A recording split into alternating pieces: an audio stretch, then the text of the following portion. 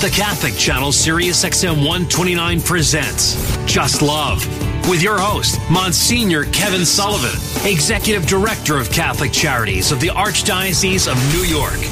Welcome to Just Love. I'm Monsignor Kevin Sullivan. This is our weekly conversation about what's going on in the world, and we look at it from the perspective of our Catholic social teaching. We kind of look at it from those values which make up an important basis of our Catholic faith and the beliefs that we think are important when we look at how would our world be more just and more compassionate. And, you know, we look at it from the point of view of the dignity of the human person, the value of work and the dignity of work. We look at it from the point of view of solidarity. And so there are a variety of perspectives that we, bring to bear on this. And we look at the issues that are topical, some of them very much in the news, others are long-term, which have a long-term impact on where we're headed. And I guess sometimes when we look at issues like this, there are people who say, well, how is that about religion? Isn't religion about praying, and isn't religious about, getting to heaven and meditating and those type of things? Without a doubt, of course, that's what religion is about. But that's not all that religion is about, because two basic parts of our Catholic faith, which are critically important, fundamental, is the first book of the Bible, in which at the moment of creation, that God's image and likeness was put in the human person, and he created us in this world. So if he created us in this world with his image and likeness in us, that somehow how this world works itself out and how we act individually and how we act together is part of how we fulfill that human dignity, that image and likeness of God that is within us. So that's one very, very important understanding of why what's going on in the world is very important to us. The second issue is not universal to people who believe in God, but it is part of our Christian faith that Jesus came among us and he took upon himself our human nature. And so our human nature and how we live is part of how we view our relationship to God. So that's why we do look at things that are in the world. We look at it from the perspective of how should those things play themselves out? What do we need to do to influence those so that our world is more respectful of human dignity? It is more respectful of justice, more respectful of those of us who walk this earth. And so this week, we're going to speak about, a few things that relate and are very, very critically important. But the first thing we're going to speak about is Haiti. And obviously, I don't have to go into it, why that is such a kind of critical issue at the moment.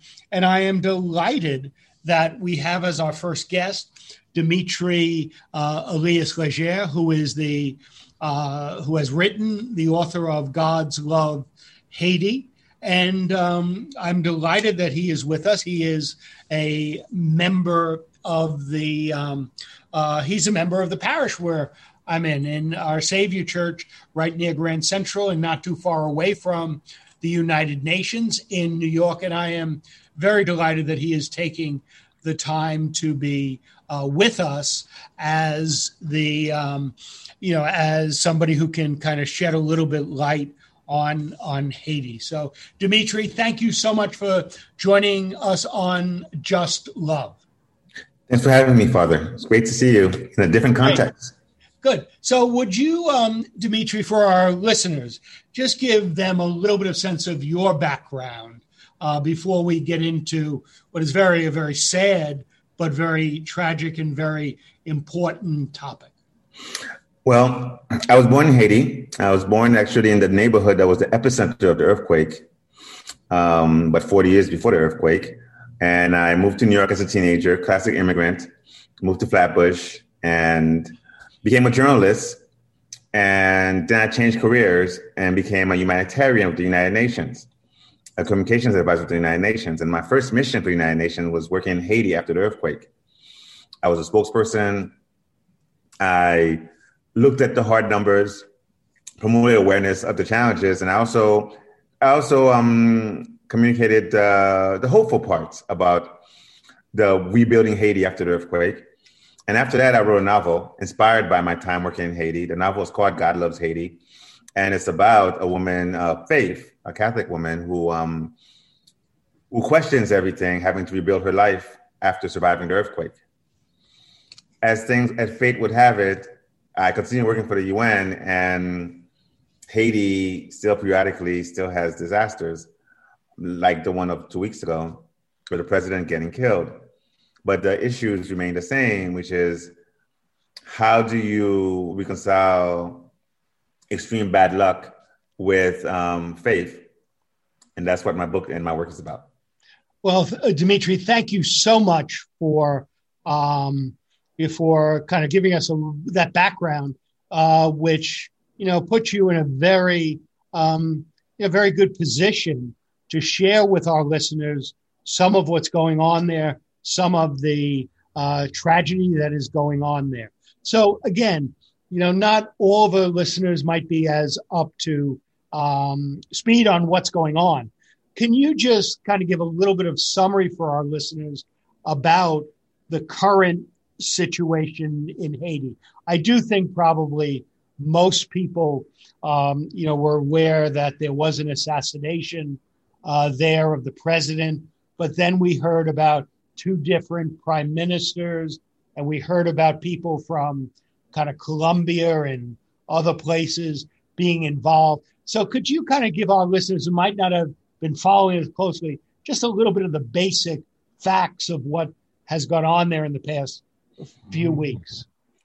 Well, one good thing to remember about Haiti is because of its neighborhood, because it's near the U.S., it's near the Dominican Republic, countries that are considerably richer. Every time there's a new president, people, after the president's elected and all the hope is after the novelty wears off, the president's life is in danger. Within a year of being president of Haiti, if you don't tangibly improve people's lives economically, which no president has, at least in the last 30 years, their lives are in danger. And the protests come out after a year because there's always challenges that are just bigger than a president, particularly the economic challenges. So with this president, protests broke out after a year, wondering what's he doing, because people's lives have not meaningfully improved.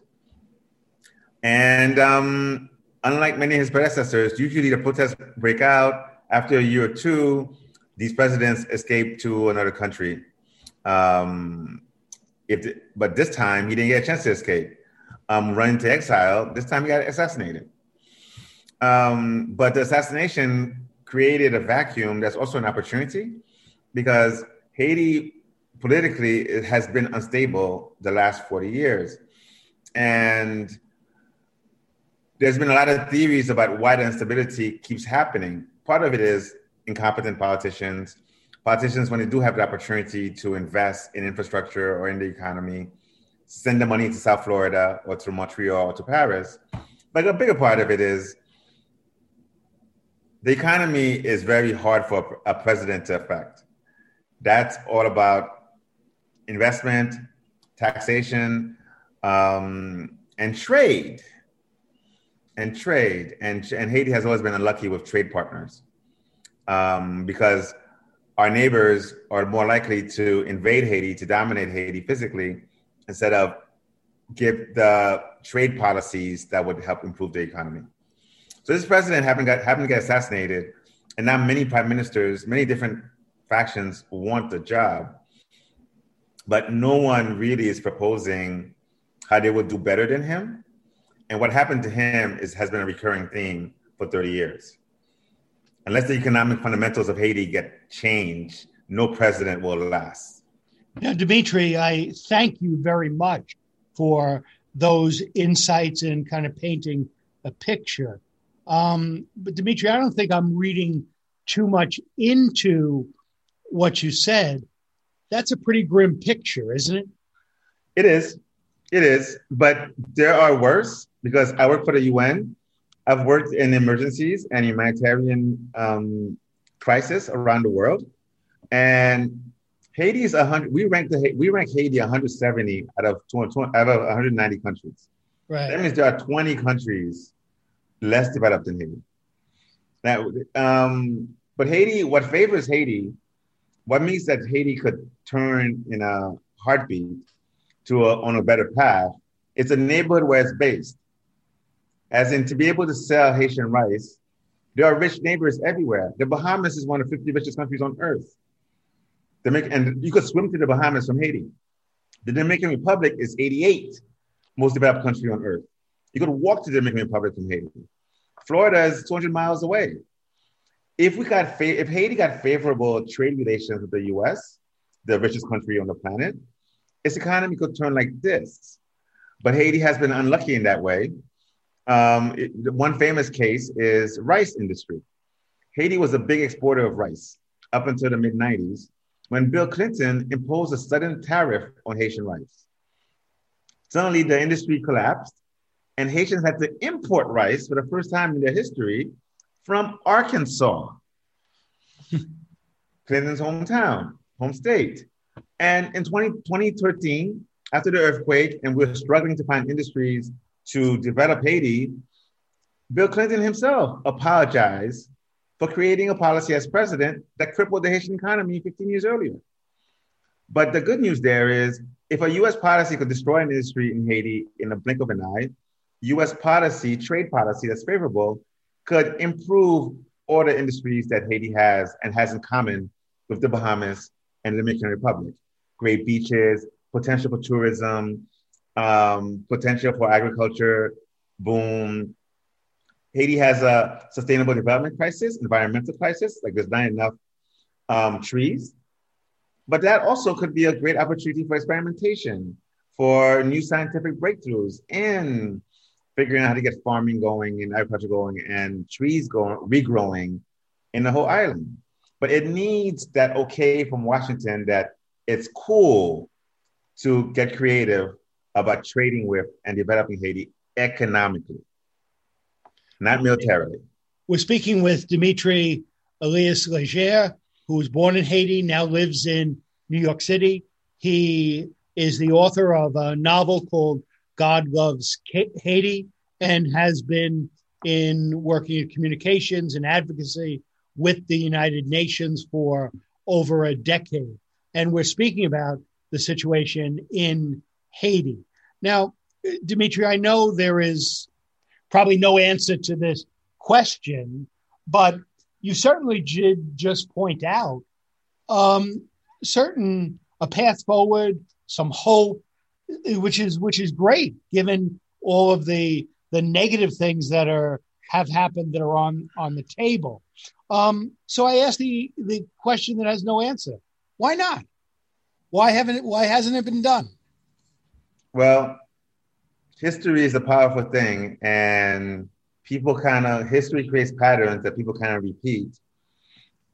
It's like the world is like a collection of families, and every brother and every sibling plays a role, and they kind of stick to the script for much longer than they should oftentimes.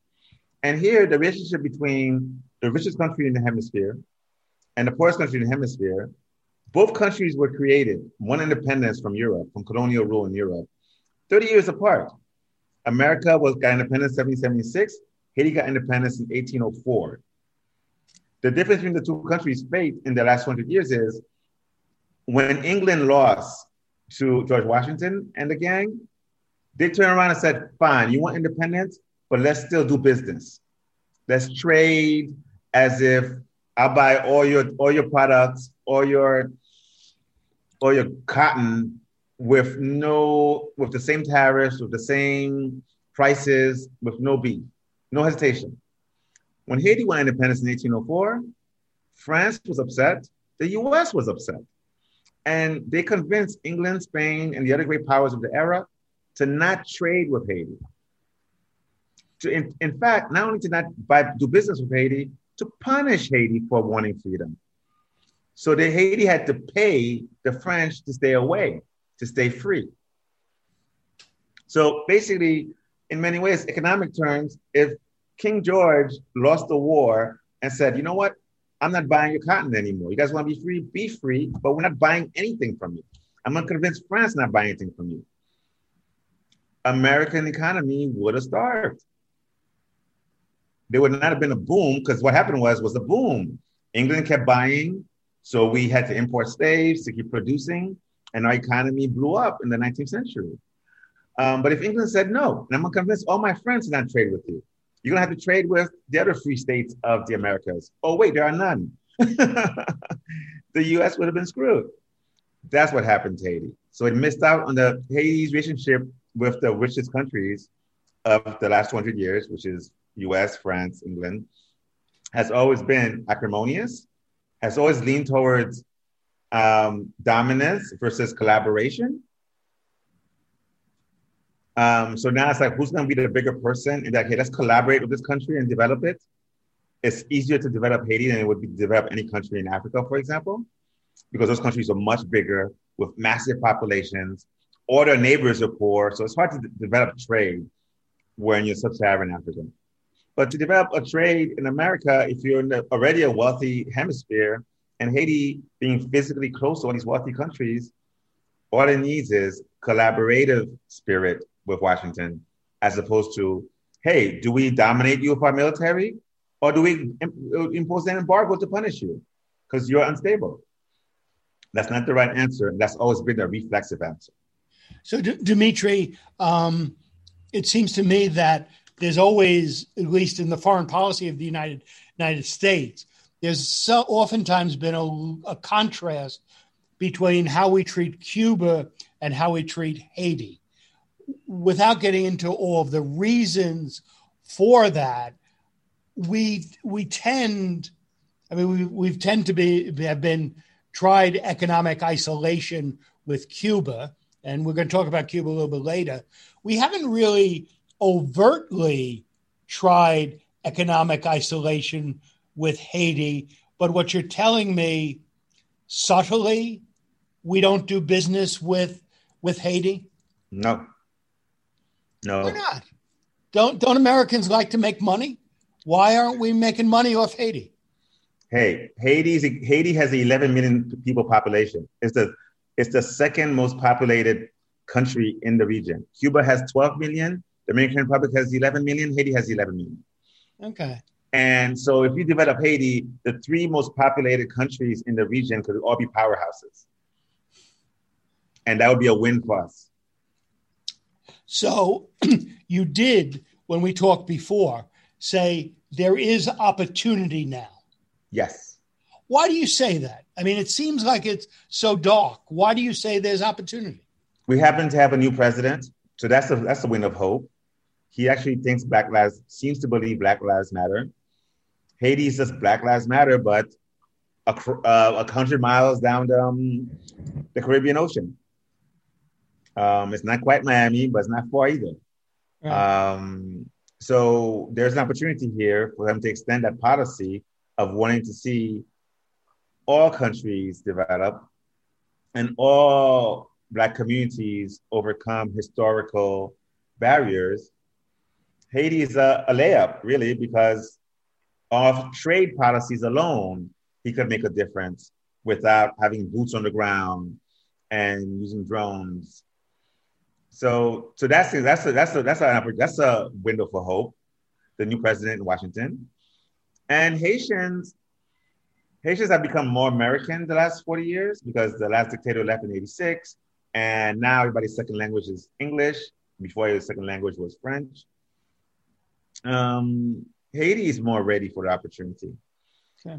So this president being assassinated, one of the reasons they're protesting against this president got to be so passionate is because there was an economic money trail of aid Haiti received, particularly after the earthquake, that disappeared. So the corruption between, there's a ruling party in Haiti, there's a ruling community of business people that are small families, 8 families control all Haiti's wealth. And that those 8 families control who's president and who's not. They finance the gangs. When they don't like the president, they finance the gangs that create the unrest, that make the country unlivable and make the presidency impossible. Those 8 families have been exposed now. They want a better Haiti too. Now they need more persuasion to reinvest in Haiti instead of always having escape hatches from Haiti. Despite we have billionaires. Haiti has like 6 billionaires. The country has a GDP of 8 billion, but 6 families have billionaires. How do you be a billionaire in a country that's so poor? But that means those people have resources that are not being reinvested in Haiti because they don't believe in the stability of Haiti and they don't invest in the future of Haiti. So they need to be led by example by Washington and the American business community. But they also see now it's impossible to live there. And the president's not safe. That means they're not safe. So there's an opportunity there to persuade them to collaborate on a better Haiti. So, Dimitri, am I right in kind of hearing you say, I'm going to put words in your mouth, but this assassination could be a wake-up call but how is it different than the stuff in the past? Why do you see this as maybe, quote unquote, a real wake-up call that could actually keep people awake? Well, because the presidency, even in democracy, the presidency is given the weight of royalty. Okay. And an assassinated president is unprecedented. Last time it happened was in 1915 in Haiti. So there's no living memory of this happening. Okay. Presidents have been sent to exile for being incompetent. It happened in 2004. But the next 2 presidents served out their terms. Okay. And in 1994, there was a coup. In 1986, the president went to exile. But there's no precedent of an assassination. Okay. And assassination means no one is safe.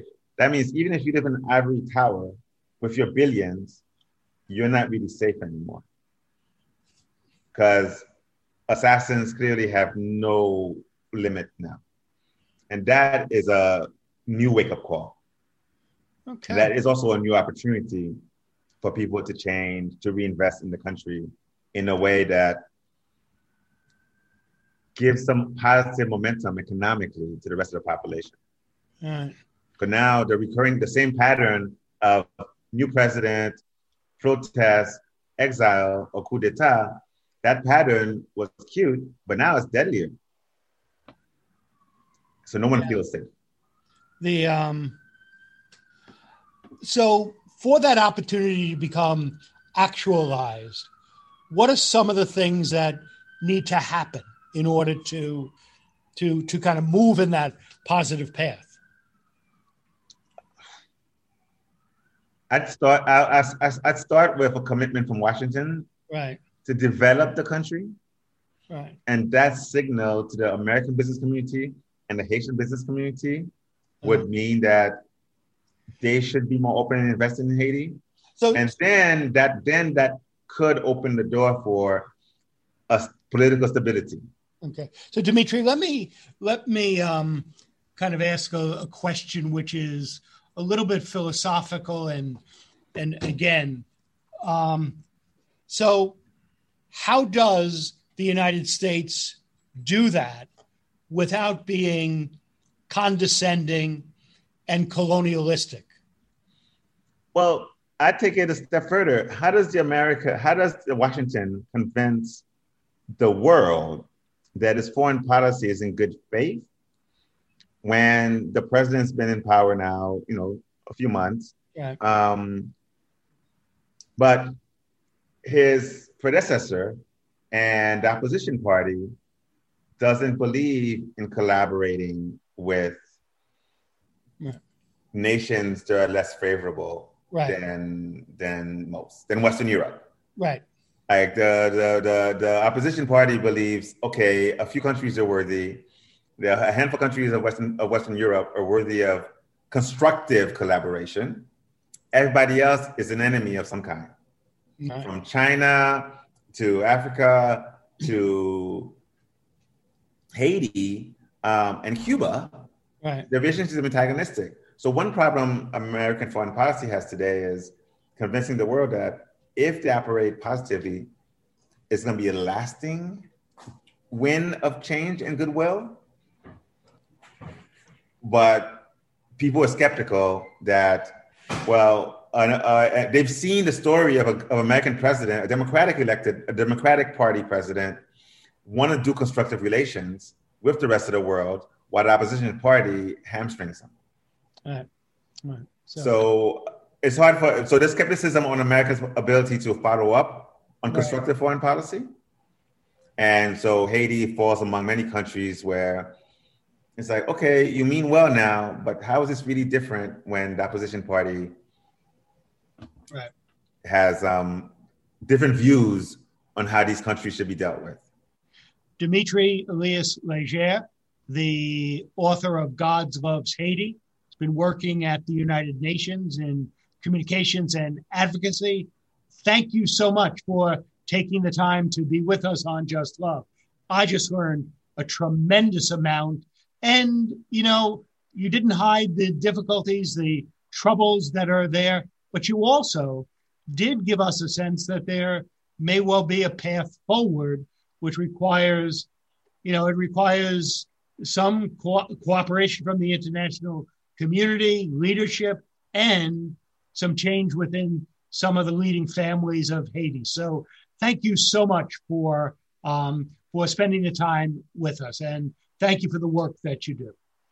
Thanks for having me. Thank you.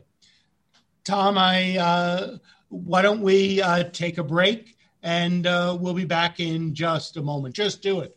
Just love God, just love your neighbor, just love yourself, and our world will be more just and it will be more compassionate. Join us when we come back in just a moment on the Catholic Channel, Sirius XM 129.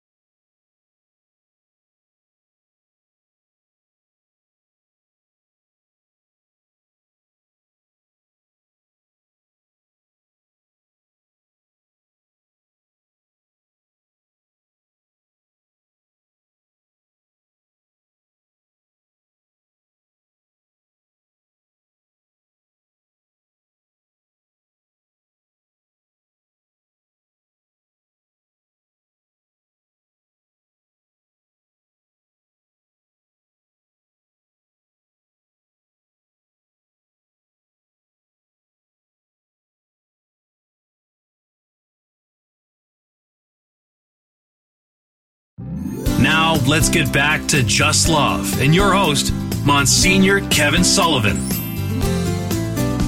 Power to the people!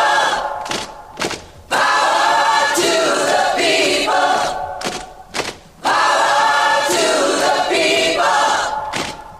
Power to the people!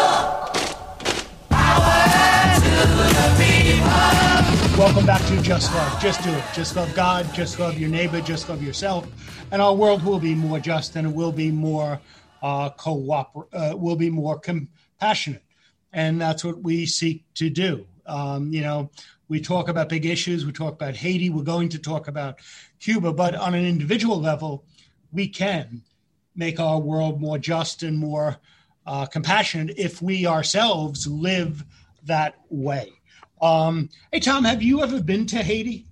No, Monsieur, I haven't. It's on the bucket list. I've always wanted to go, and it's not. I know it's not far away, but it's just something I've always felt drawn to, but I've never gone. I have to. So, which countries in the Caribbean have you been to? I've never been to the Caribbean. Believe it or not, ever. It's funny. I've always wanted to go to Puerto Rico. I've always wanted to go to Dominican Republic. Always wanted to go to Haiti, but I've never actually done that. So that's on the bucket list. That bucket must be pretty big. It is, and every time we have a guest on the show, it gets bigger. Well, I don't know. So I have I've not been to Haiti. I have been to the Dominican Republic. I've been to Puerto Rico, and as when we talk with our next guest, I have been to Cuba, but I haven't been a lot to the Caribbean. But I have been to those places, and the other thing, which is just me, and it's got to do with the fact that my skin is fairly fair.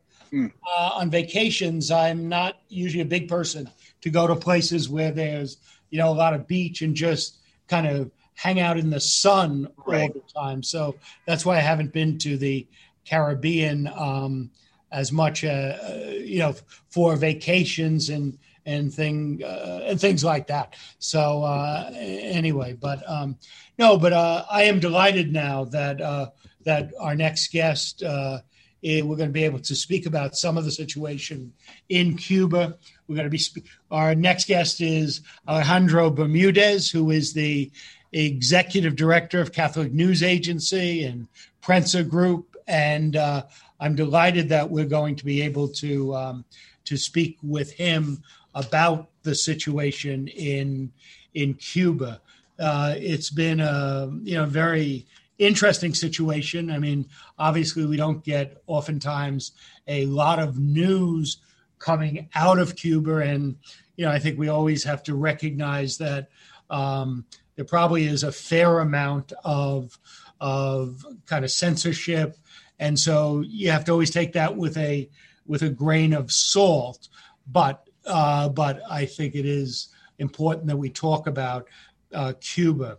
I myself have I've been to Cuba 3 times. So one kind of a long time ago as basically just as a tourist in the late 70s when you could go there. There was a window of opportunity, and I went with another priest. We just went to kind of see what was going on there. The parish I was in, Washington Heights, was one of the places where some of the Cubans who left in the 1960s settled for a while in Washington Heights, and then there was generally a migration out to New Jersey. So that always was of interest to me. So I went there for a week just to get a sense of what was going on. And then I was very, very fortunate to go about 20 years later when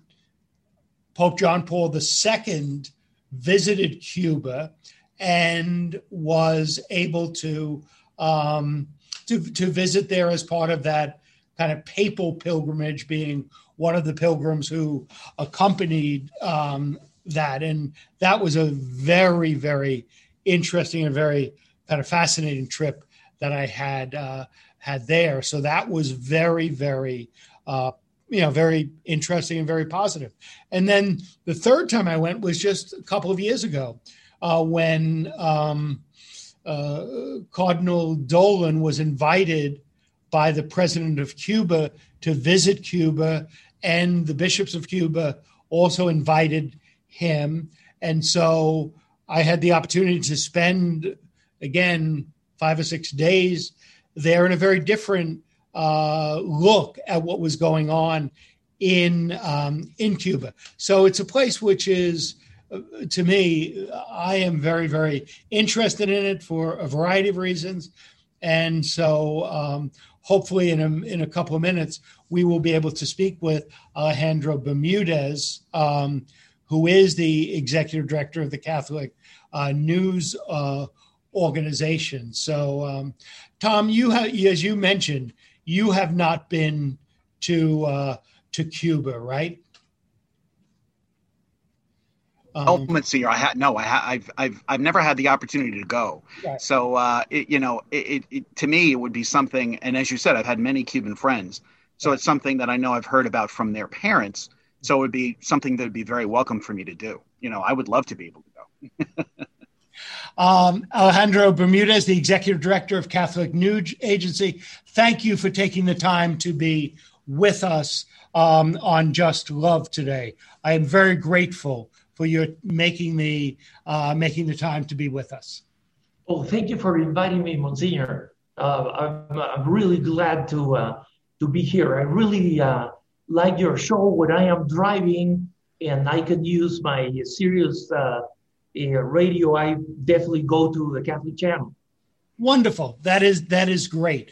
Could you give our listeners just a little bit about your background, so to know a little bit more about you before we get into the topic of what's going on in Cuba?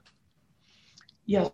Well, I was born in Lima, Peru, raised in Argentina, but by my Argentinian father and my Spanish mom, and then went back to Peru and had a moment at the end of my teenage years, a moment of real revelation.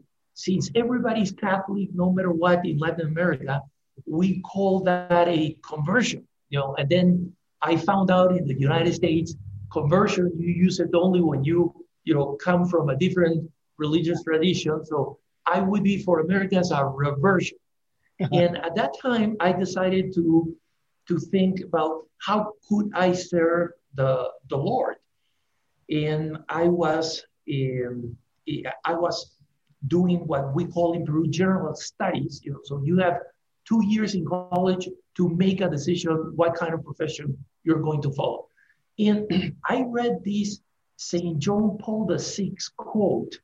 At that time, there was no internet, so it was in the paper. Right. He said, if St. Paul would live today, he would become a journalist.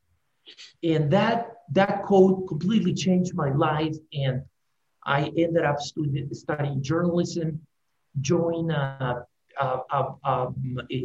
small Catholic news agency that was founded by a German Combonian missionary in Lima, and the rest is history. That is fascinating. So we can call you St. Paul of the 21st century. I hope I deserve that. I'm planning to use the rest of my life to reach that. Well, so Alejandro, I want to get in because to me it's so very, very fascinating. Can you give our listeners just a little bit, because maybe they not all haven't been following it, but what has been going on in Cuba for the past few weeks? It is related with two things that have worsened inside the island and has put the 60-year-old regime in a very complicated situation. Number one, the collapse of Venezuela took away a tremendous amount of source of income, because Cuba was receiving free oil that they will send at market price, and that will be the money for funding daily life from a communist government that is forced to provide everything to the people. So that the disappearing of that money has created a tremendous scarcity, and unprecedented scarcity. And this is even worse of what the Fidel Castro called the special time, quote unquote, after the fall of the Soviet Union and the Soviet money started coming. This is even worse than that. The scarcity is even worse than that. People literally are, going to the fields to try to find herbs that they can mix with some rice if they, find the rice to eat. It's extreme situations. And the other component is COVID. COVID has been a disaster. There are 11 million inhabitants in Cuba, and the government has officially recognized 250,000 cases of COVID. But we know through several priests that work there is that when you have a COVID patient that is going to die, the practice in the Cuban hospitals is to move them to any different guard, be it cardiology, be it contagious diseases, whatever. So when that person passes away, it doesn't count as dying of COVID. So it's very likely that the numbers are much higher. So when the Delta variant came in July, so at the beginning of this month, the number of deaths completely spiked, completely confused the country. And so let us try to imagine when we were at the beginning of the pandemic. People were dying, we didn't know what to do. And Cuba, because it's very nationalistic, they claimed to have developed their own 3-shot vaccine. But nobody trusts that vaccine because it hasn't been independent, tested, or confirmed. And they don't have the money to buy not even the Chinese vaccine, which is fairly cheap in the market. So this situation of desperation has been unprecedented. And that is what exploded 2 Sundays ago, when people were just out and protesting. And most of that began with, bring us food, bring us medicine, get a hold of the COVID crisis. But then they ended up with shouting of, freedom, taking Our Lady of Charity of El Cobre as symbol of this. So this all began like we are fed up to we need to change the whole system. So Alejandro, if you were to assess it, is it a strong protest or mild, or how do you assess it in terms of the strength of the protest? That's very that's a very good question, Monsignor. Very good question, because the answer depends on how we measure it. Right. So if we measure right now on the street protest, that has been mostly controlled.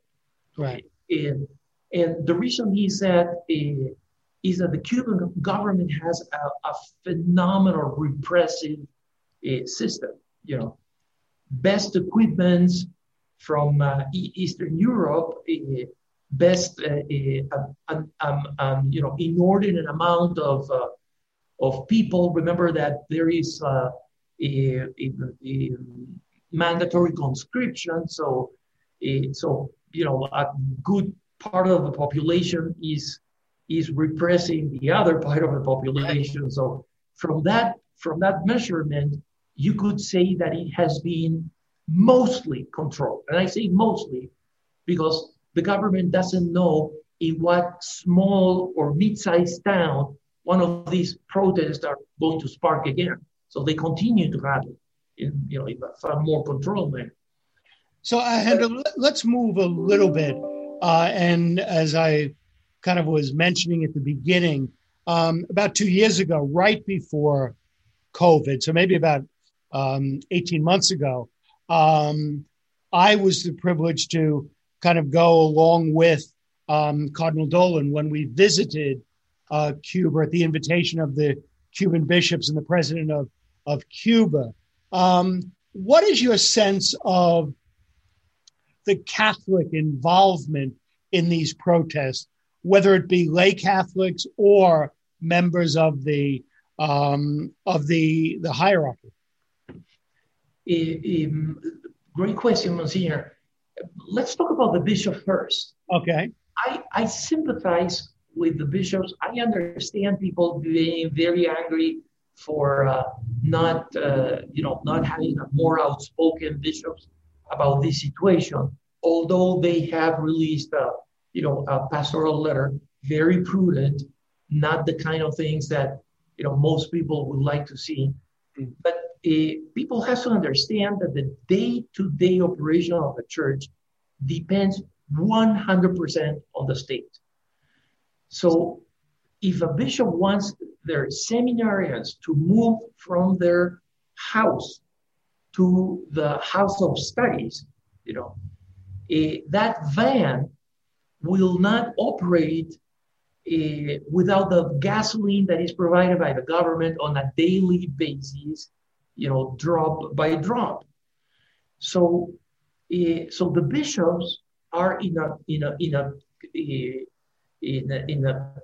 catch-22 situation in which they say, yes, we can bet on a reform that we don't know where it will come. After 60 years, the government has proven to be extremely resilient in shutting down any kind of revolution.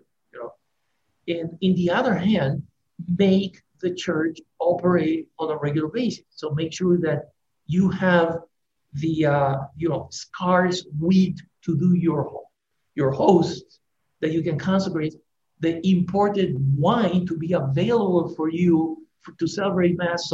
So people that are impatient with the bishop have to take that in mind. It's a very different position. I don't envy any of the bishops in Cuba. Alejandro, let me just interject for a second, because having been there for only 4 or 5 days and had conversations with a number of the bishops, I would confirm exactly what you're saying. And I have no problem in saying, being from the United States, it was a little bit, I don't know if the word was shocking, but surprising to me, and being from New York, we expect people to be more outspoken and to kind of say what they're thinking. So it took me a while to adjust to the reality that you have just so eloquently kind of laid out for our listeners. So speak about Catholic laity now. Well, that's a completely different ball games. New Yorkers will be very happy with them. They are incredibly brave, incredibly outspoken, and actually the core of the dissidents are basically pinning in major Christian personalities. One of them is Dr. Elias Bisset, an evangelical, incredibly brave man, have been in jail several times, and he comes out and continues to protest. He's what we call, a whole consistent.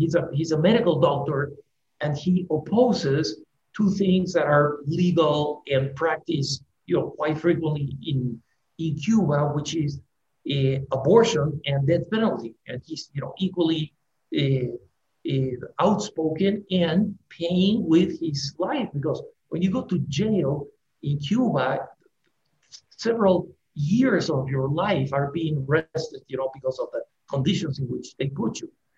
The other one is Osvaldo Payá Sardiñas, great Catholic, been in jail since he was young, incredibly learned in the social doctrine of the church. And he created a movement called Movimiento Cristiano Liberación, a Christian liberation movement. He died in very, very suspicious conditions, but he had already created a major network of believers of this, which is basically Cuba has to become a democracy. The free elections have to be guaranteed. Every Cuban inside or outside Cuba should have the right to vote for a new presidency, and the system should follow the principles of the social doctrine of the church, which he knew and developed very well how to apply them in Cuba in their documents. So the level of conviction of these guys and how expanded and organized they are, I think, are probably the greatest hope for a transition to democracy that we all hope will happen. And I think the answer to this question is you never know.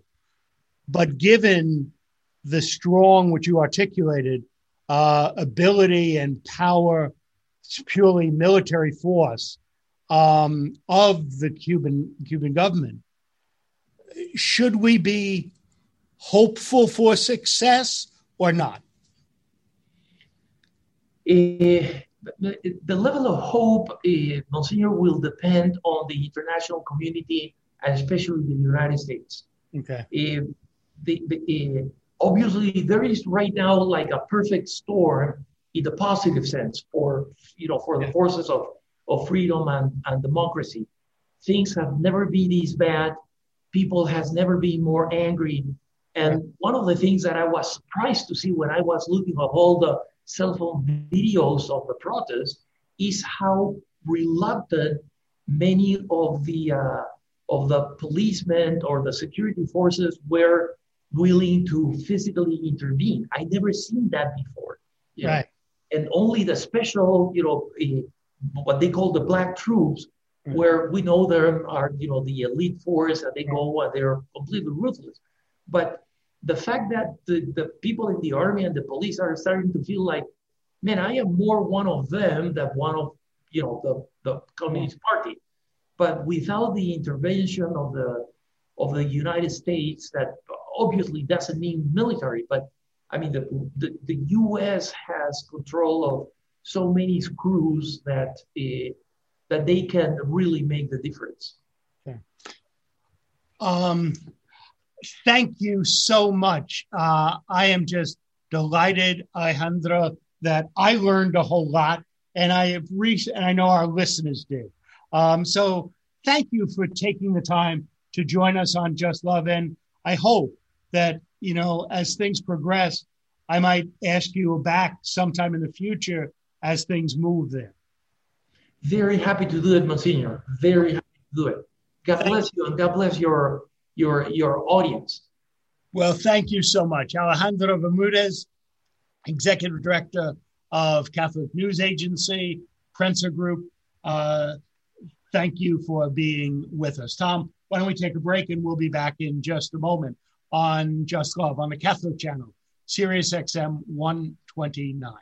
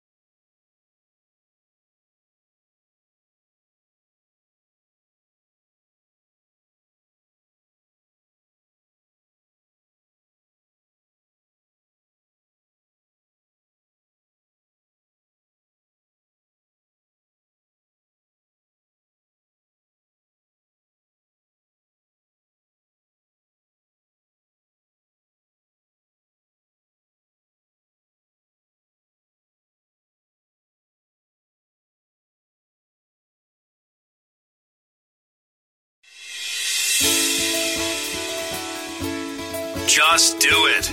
Just love. Just check out Monsignor Kevin Sullivan, who's here right now. Take it away, Monsignor.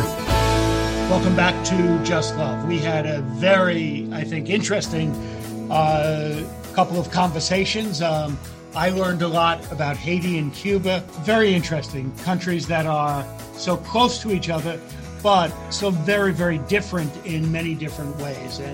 But I think it's critically important for us in the United States, because they're so close, to realize that when we look at our social teachings, our values, we really need to look at some of those countries in which there is a tremendous amount of suffering and pain in different ways. So I'm glad we were able to talk about those places and make all of us a little bit smarter.